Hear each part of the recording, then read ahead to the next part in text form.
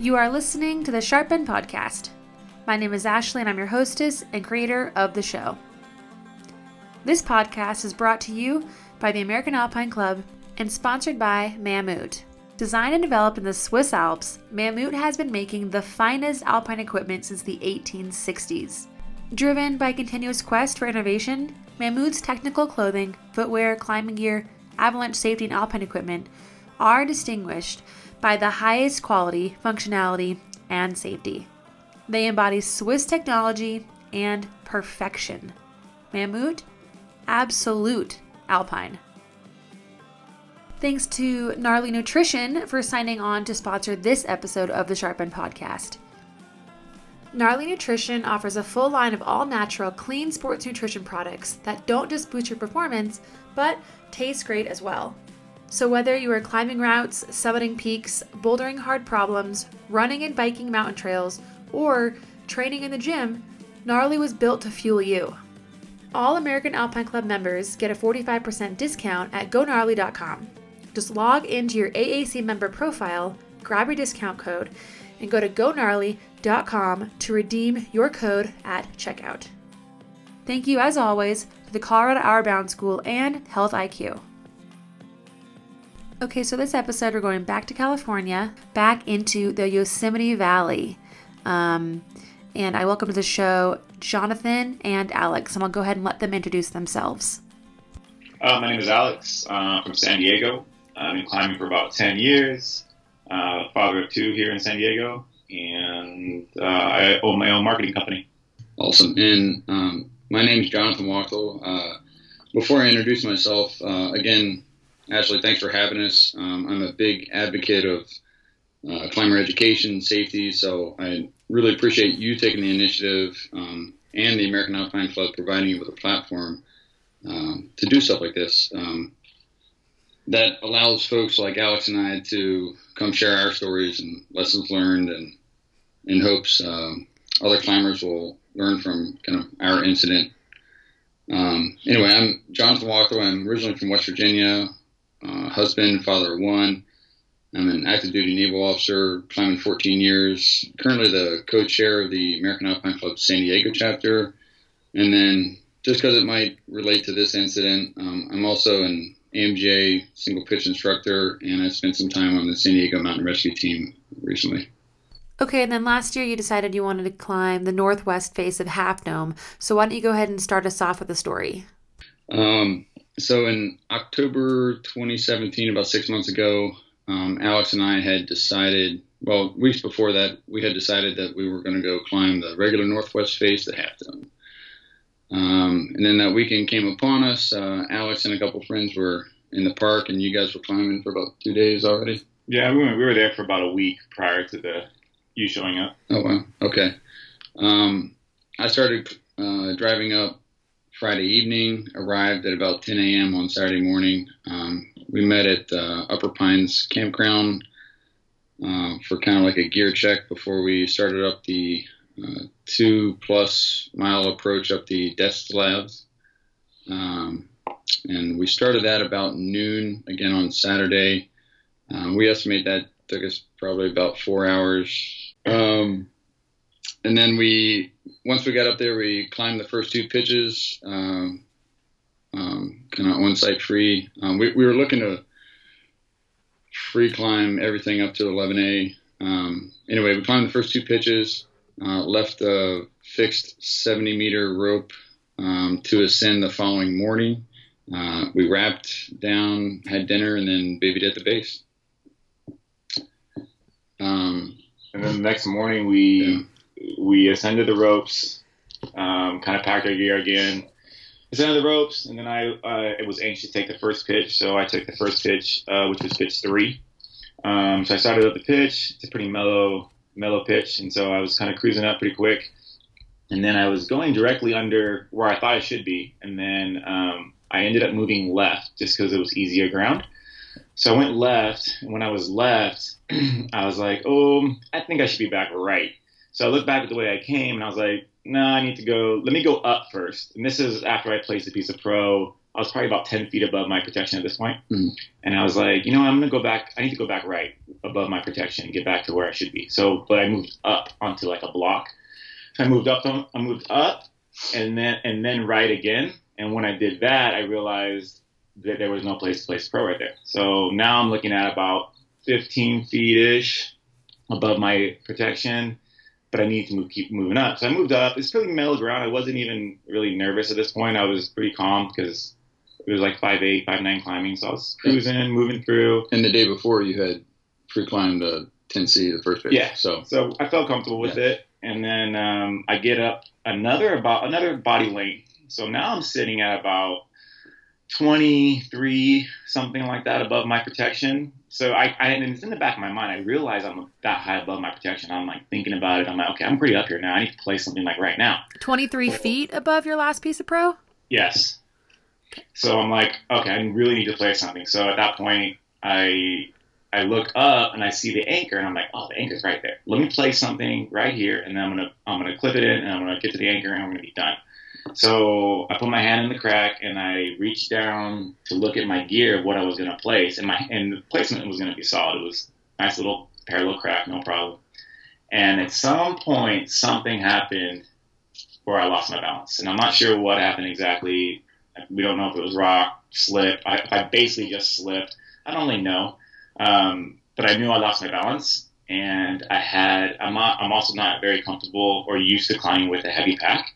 So I remember when I lost my balance, it would have been something that I normally would have recovered from, just kind of like a foot check, and then I recovered. But because of the backpack, I remember my head going farther back than it would have normally done, and it threw off my balance, and my hand ripped from the crack, and my right foot blew at like kind of simultaneous, or my right foot blew and then my hand ripped, right? So at that point, I was like, I knew I was falling. I was like, I'm falling. So at that point, I was like, I committed to the fall, and I pushed away from where I was, just instinctively, like I've been doing for the last, years of falling. Like you just push away and you kind of have a nice little fall, right? But I was so high, obviously. So I pushed away, and when I pushed away, I was looking down as I was falling, and I could see my feet falling downward, and I hit an initial ledge. I believe, we're not positive on how far down that ledge was, but I believe it was about 30 feet-ish. And I landed on my feet. I landed directly on both feet. And when I did that, the impact of the land whipped my head back, and I broke my L1 vertebrae. I didn't know at the time, but I broke my back with that, and then I broke my foot when I hit the ledge, on my left foot. So when I broke my left foot, it made me collapse to the left. And when I collapsed to the left on this ledge, I landed on my wrist. When I did that, it broke my wrist, and I rolled off that ledge. Now I'm upside down. So now I'm falling upside down, and I'm also wondering why I'm still falling, even though I thought that the distance was done. And so I'm kind of, as I'm falling, I'm looking for my rope, because I'm kind of thinking it got severed. And I'm like, why am I still falling? And I'm upside down, I'm falling still, and I'm wondering how much longer I'm going to, and there's so much time. It feels like there was so much time for me to like think about all this as it was happening. And then finally the rope catches, and it whips me over, flips me up, and puts me upright, and puts me in eye contact with Jonathan. And we kind of just made eye contact, and Jonathan was like, holy crap. We just looked at each other, and I was like, he's like, you doing all right? I'm like, I think so. And he's like, man, like what happened? We were kind of having a little discussion, and I wasn't really talking a lot. I was kind of just like shocked, really. And then very, happy that the rope worked, that everything connected, that obviously I was upright and still on the rope. Yeah, still on the rope, and eye contact with Jonathan, and there was no like, bursting bloodline coming out of my body or anything like, and right away, Jonathan looks at me and he's like, all right, man, well, I think the first thing he said to me was like, let's call the sheriff department. And I was like, no, let's hold off right now. Like, maybe I can still finish this. And he goes, look at your left arm. And my left arm was like going the wrong way.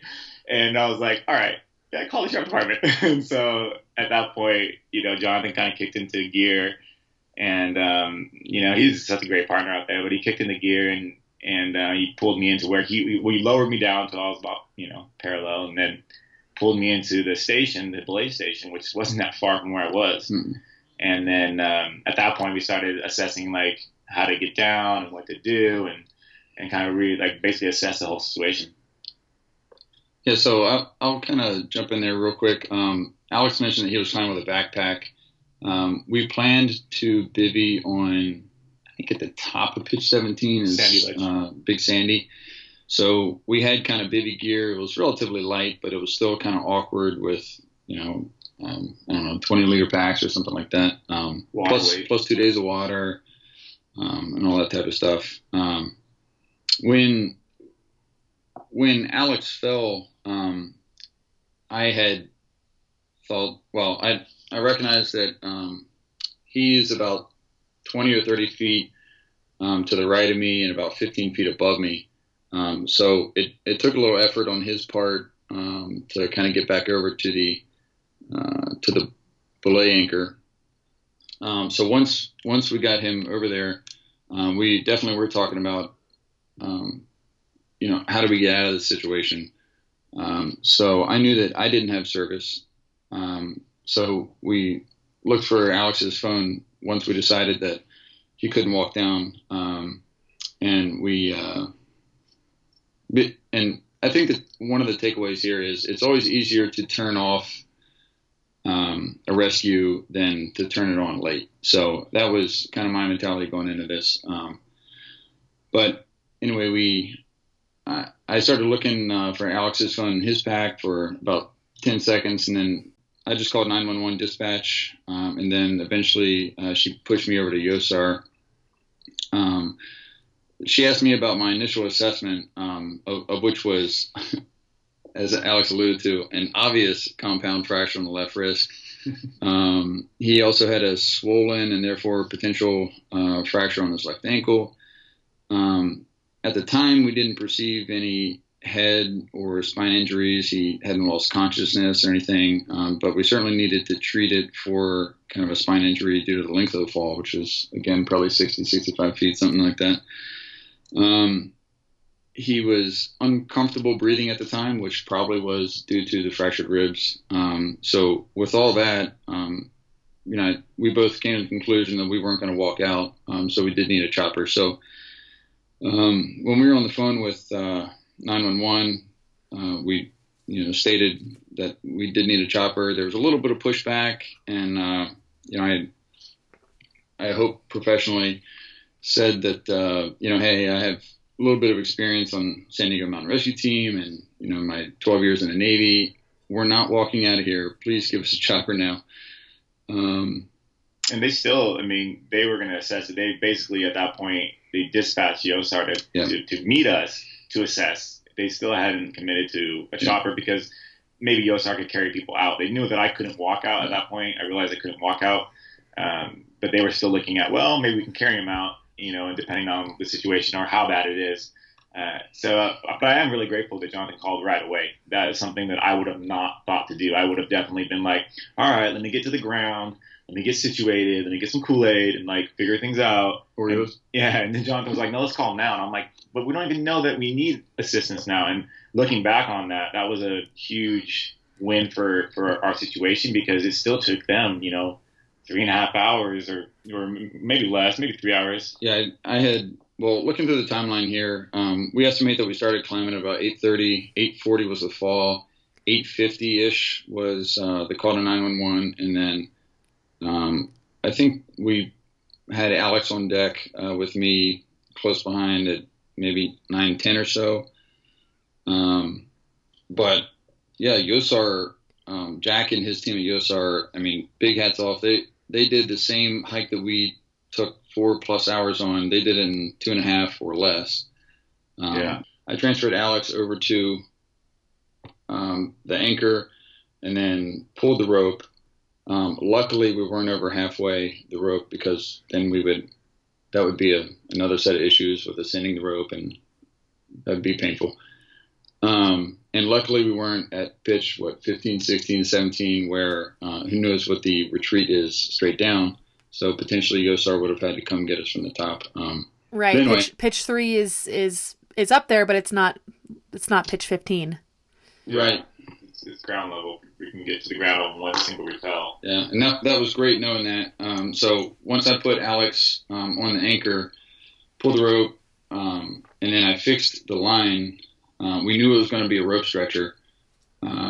So I retied Alex in with a figure eight, which I think this is one of my lessons learned, but it probably should have been maybe a locking beaner or two opposite and opposed locking beaners, because he only had one arm to untie or rework. Yeah, I couldn't even untie. So when he lowered me down, and then I got to the ground, my feet were barely touching the ground. So at this point, communicating with Jonathan was a little hard too, because he couldn't really hear me well. And he's like, "Are you down?" I'm like, "Well, kind of, but I can't. I won't. I mean, the rope stretching is so tight on that figure eight, and I have one hand. Even with two hands, it would have been difficult to untie that figure eight. So I was trying to assess the situation, how am I going to get out of this dumb problem, really? And then at that point, I had the idea to take my harness off, which I thought was genius. I think that was your only option. It really was. And so Jonathan could not give me any more slack, and I kept asking for it. And there was a little bit of a communication problem there with how high he was. So I was just like, okay. So that kind of dawned on me at that point. I was able to slip out of my harness, which was kind of difficult looking back on it now, because at this point my back was starting to seize up. Wasn't really sure why. Now I know why. But at that point I didn't know why. And then so I kind of got on. I had to kind of like fall over, untie my harness, and then kind of fall over it. And then the rope itself was pulling the harness off me because there was so much stretch in the rope. And then it kind of just yanked it off my legs. So once we had Alex down, which was maybe 9:20 or so, I knew that the air temps outside were maybe 60 degrees, 65. So I knew that it was my job to kind of care for him until USR was on the scene. So I had stolen 2 sleeping pads from another group that had left their bags down at the base, and they weren't there.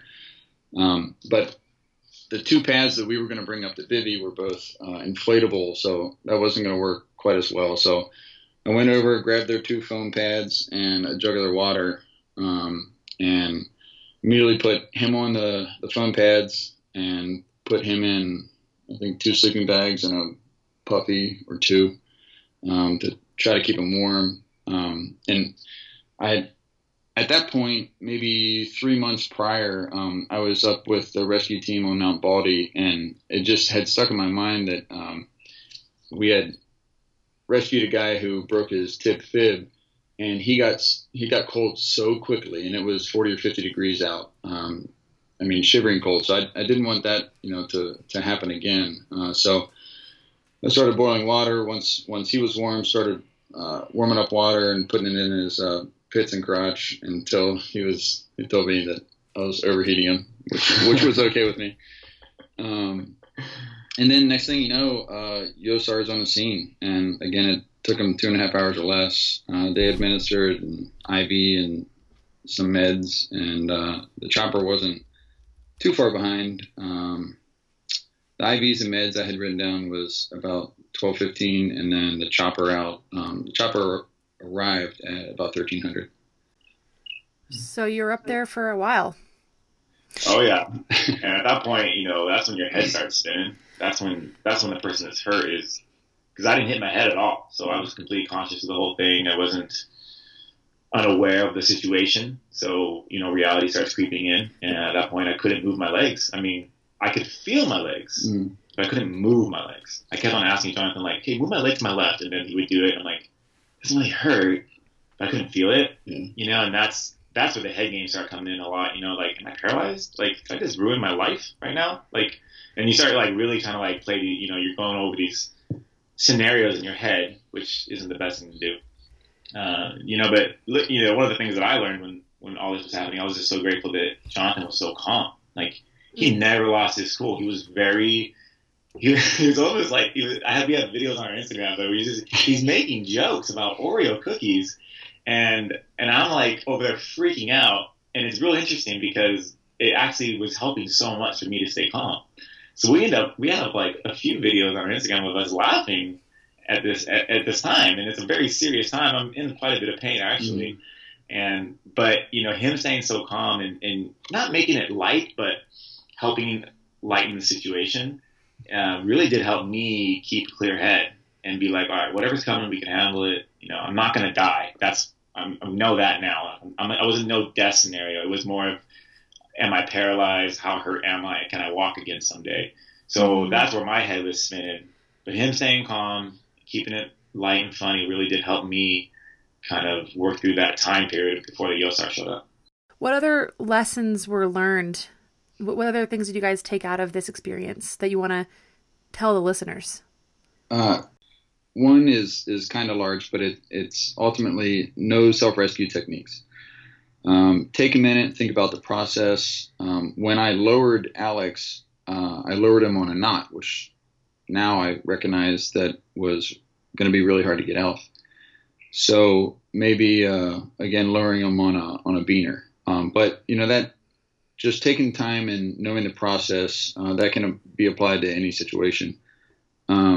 Because he had to shimmy out of his harness, if it wasn't an L1 vertebrae shear, but instead some other type of injury closer to the spinal cord, my actions could have maybe further exacerbated or increased the extent of the injury. So I feel like I got lucky with that one. But just thinking about the process. Also, perhaps, and this is probably pretty armchair quarterback-ish, but perhaps an accompanied rappel would have been better. Attaching him to my harness and I rappel and all that type of stuff. Two was knowing fundamental first aid and talking about it. So we stabilized Alex, got him off the ground, kept him warm, and were positive throughout the evolution. But once Yosar showed up, they immediately sprung into action and everything was great. But one of the things the very first thing that they did was took Alex's vitals. And I was kicking myself because I'm trained to do that, but I didn't do that at all. It never crossed my mind. So luckily he was conscious the whole time, but had he not been, or had he, lost consciousness at one point, I would have nothing to show for it, and, no cause of that portion of the injury. I do have to say that it is interesting that you said that you are trained in, that minor medical care, and to take vitals is one of the first things that you do, and that, but you didn't do it in the scene. And that's really interesting because, when shit's hitting the fan, your mind sometimes does go blank. You're absolutely right. I mean, that's like basic Wolfer stuff. The third thing we kind of labeled humanity. I stole 2 sleeping bags and a bunch of water from people that probably needed it. Once they got back down, who knows if they were going to bivvy at the base another night. But after Alex left and Yosar left, those 2 climbers returned back for their bags. And I told them the situation, and it was awesome. They totally understood and said in very broken English, something akin to, your friend gives them better use than us right now. And I just thought that was super rad. They could have been super pissed about it. 4, the power of touch. Oh yeah, this was mine. So when I was laying there with Yosar there, it was just really interesting. I'm not really a touchy-feely guy, and this guy, he came over, and there was 4 or 5 of them running around doing a whole bunch of stuff, getting ready for the helicopter and assessing the situation. And one guy just came over and put his hand lightly on my chest shoulder, and I couldn't tell you. I mean, it's hard to explain, but it was just so comforting to have him touch me for some reason. And I think for me, and that's never happened in my life. I've been hurt a lot in my life, and that's never happened before. And it really, to me, was a testament of our connection as humans. It was really interesting. It was like, okay, man, we're in a tough situation. You're a human, I'm a human, and we're gonna get out of this together. And I may never see him again. We're not friends like me and Jonathan.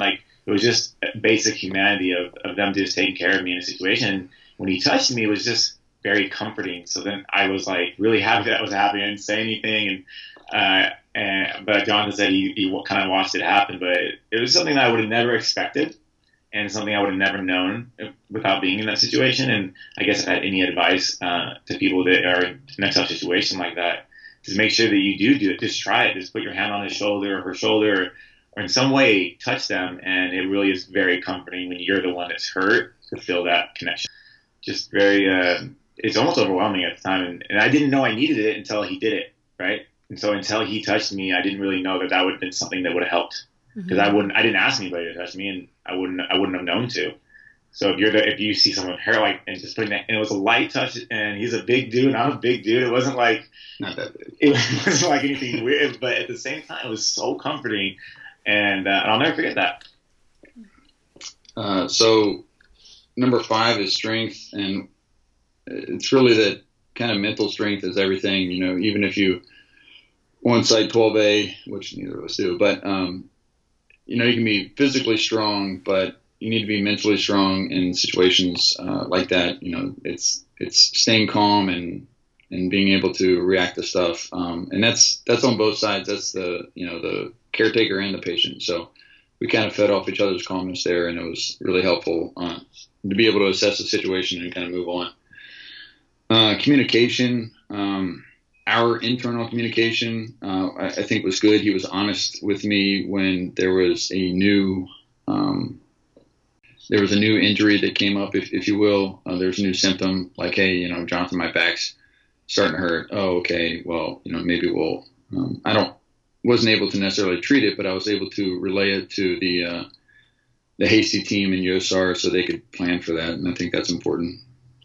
And me looking back at the climbing side of it, as a leader, everyone listening to this podcast that leads knows a situation like this. Maybe not as extreme, but you run into a situation where you're like, well, I can place here, but I'm going to go a little farther because I don't have enough gear, or I can place here, but my situation was I could have placed on the left, but I was off route. Yeah. So we all know what happens when you place off route. The rope drag can be so problematic that it becomes more of a nuisance than the actual misplacement. And so I'm like, well, I judged it obviously, and I judged it incorrectly. And I'm 6'1", so for me to go 15 feet, it's only a couple body lengths really. So I get into the zone where I was very used to running things out on easy ground, and then I would sew something up if I felt insecure. And looking back, obviously I made the wrong choice of running it out so hard, and that's not a norm. I don't always go 25 feet above my pro, but I can say that I've done it before. Sure. And I think a lot of climbers, if you look honestly at your climbing, but maybe I'm wrong, but I feel like a lot of people would run it out on easy ground because that's whatever. Let's say it's 5'6" or 5'5", you just like let me run out to the anchor. Sure. And mine wasn't quite that easy, but at the same time, I was never in a situation when I fell, I was never nervous that I was going to fall. I wasn't in a spot where I'm like, oh my gosh, I'm totally like pumped out, I'm gonna fall. It was just like I was 100% calm and confident in my movements. Right. My foot just blew or something happened, and went from completely calm to mayhem in 2 seconds. And that's something that has, it's happened before on smaller scales, but it's really interesting that I wasn't in a spot where I'm like, okay, I'm gonna fall. I'm pumped out. It's happening. It was just like calm, moving, 5'8", easy, breezy. Let's put some pro, falling, and next thing I know, I'm hanging upside down on the rope. Yeah, for external communications, I think a takeaway for us was knowing that even if your phone doesn't have service necessarily due to your carrier, but there's service out there, you can still make a 911 call. So a lot of folks I've talked to didn't know that, and I think it's a good takeaway. And then obviously a big thanks to Jack and his Yosar team, as well as the docs at Fresno for putting Alex back together. He probably won't mention it, but last weekend, what did you do last weekend? I finished a half Ironman. Yeah, triathlon. So he's fully recovered. He's ready to get back on the horse. One last, kind of closing comment was, and Alex and I have talked about this quite a bit, but, was it preventable?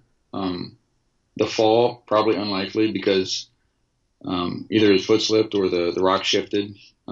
But the extent of the injuries, Alex mentioned before that, consider putting a little bit more protection in, even over easy ground. What I call the ground game, like the medical assessment, all that type of stuff, I would, again, a little bit less movement, more vitals, to show stability over time if need be. But ultimately the response from the Yosemite Search and Rescue team and all those folks involved was super timely and much appreciated.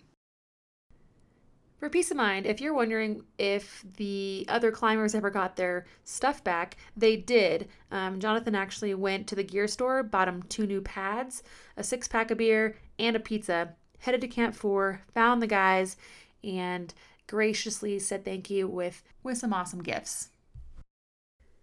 So I'd like to take this opportunity to provide you listeners with 3 important pieces about 911 calls in remote areas.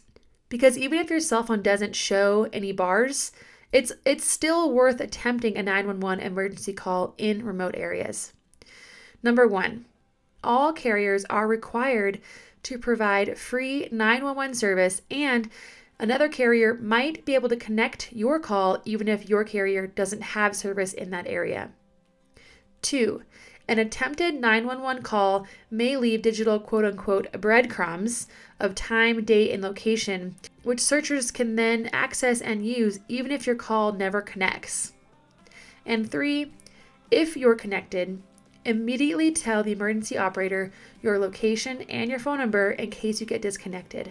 And if you get disconnected and no one calls you back, try calling them again. Thank you, Yosar. Thank you, Alex and Jonathan, for being on the show and sharing your story. Thank you to Mammut for being the headlining sponsor. Thank you to Gnarly Nutrition for sponsoring this episode. And thank you to the Colorado Outward Bound School and Health IQ for being contributing sponsors. The Colorado Outward Bound School has been changing lives through challenge and discovery for more than 50 years. They offer wilderness expeditions in Colorado, Utah, Arizona, Alaska, and even Ecuador. These courses range in 8 to 81 days in length for ages 12 plus and include backpacking, mountaineering, canyoneering, rafting, and rock climbing. Visit www.cobbs.org to plan your next adventure. Health IQ uses science and data to secure lower rates on life insurance for health-conscious people like us: climbers, alpinists, skiers, runners, cyclists, strength trainers, and more. To see if you qualify, get your free quote today at healthiq.com/sharp or mention the promo code SHARP when you talk to a Health IQ agent. And remember, play hard and be smart.